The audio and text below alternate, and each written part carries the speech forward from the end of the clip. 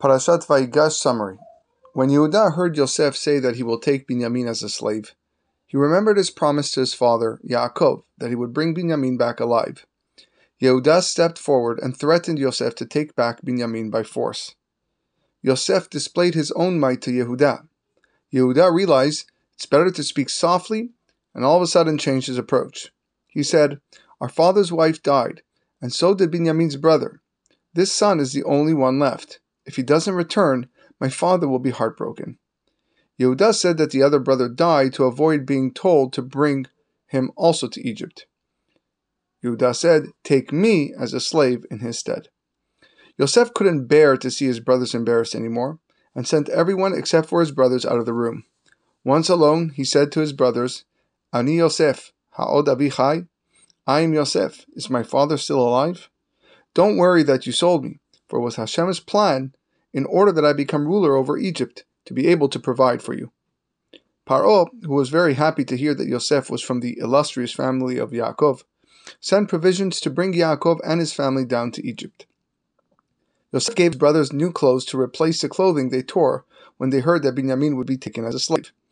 To Binyamin, aside from multiple sets of clothing, he also gave money. Back in Eretz Yisrael, Yaakov's granddaughter, Serach Batcher, began playing a song with the words, "Od Yosef Hai," Yosef is still alive. Yaakov gave her a beracha, that she should live forever. Yosef was concerned that Yaakov would not be comforted with the news that he was still alive, for Mitzrayim was a place filled with evil people. Yosef sent a sign to Yaakov to show him that he was still a tzaddik. Before he left, he was learning with Yaakov the laws of Eglah Arufah. When a person is found killed outside the city, the leaders put a calf to death as an atonement, kapara. Yosef now sent a message to his father. "When you see the agalot, the wagons, be reminded that we were learning about the Eglah Arufah before I left."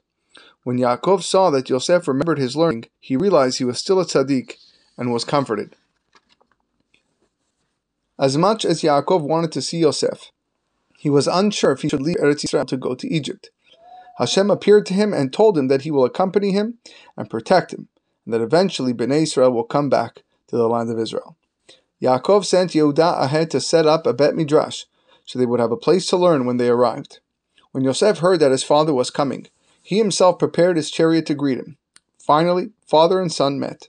Yaakov wanted so much to kiss Yosef, whom he had not seen in 22 years. Yet he held himself back and channeled his immense love towards Hashem and said, "Shema Yisrael, Hashem Elokeinu, Hashem Echad." When he finished, he looked at Yosef, and seeing that he was still a tzaddik, his happiness knew no bounds. Yosef introduced some of his brothers to Paro, and they told him that they were shepherds and asked to live in Goshen. Paro designated for them the land of Goshen to live in. The Egyptians worshipped sheep.